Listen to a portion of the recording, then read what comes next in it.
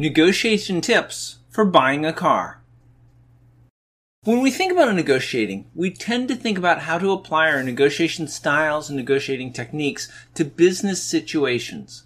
We may be buying or selling supplies, purchasing a location, or trying to schedule the delivery of a product.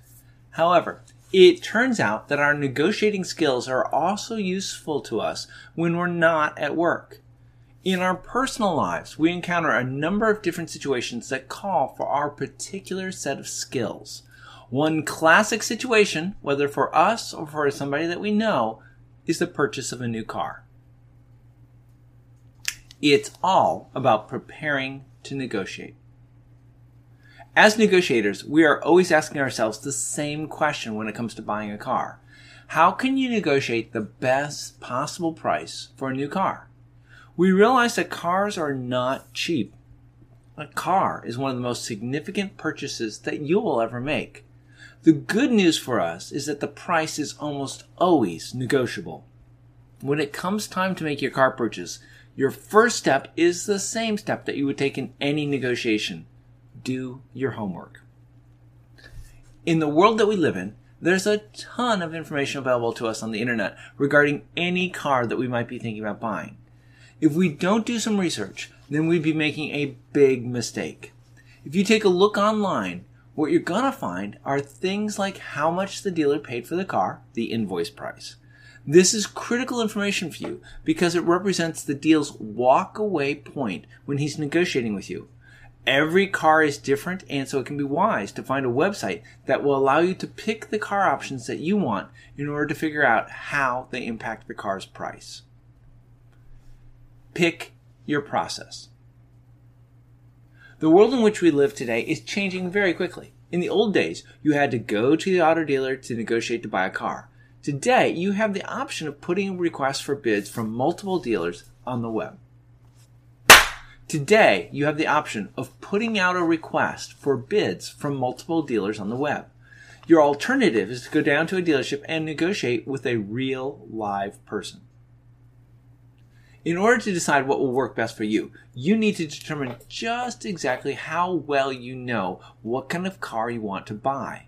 If you feel that you know exactly the car that you want, all options included, then feel free to use the internet and get dealers to bid for your business. You'll have to be careful because as is the case when negotiating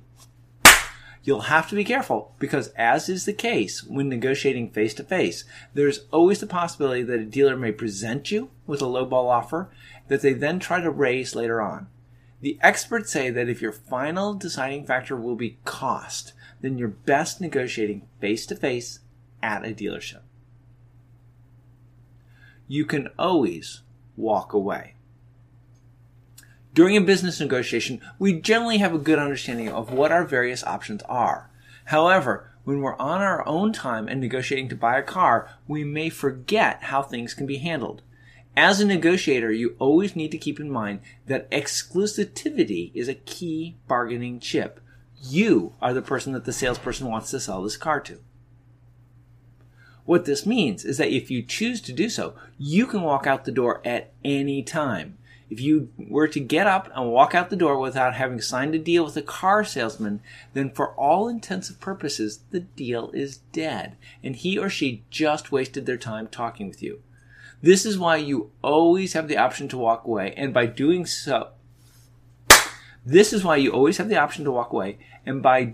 this, you can often extract further concessions from the car salesperson. If you do get up to leave, make sure that you know what it's going to take to get you to stay and sign a deal. This is critical information that you're going to have to pass on to the salesperson when they ask you to stay.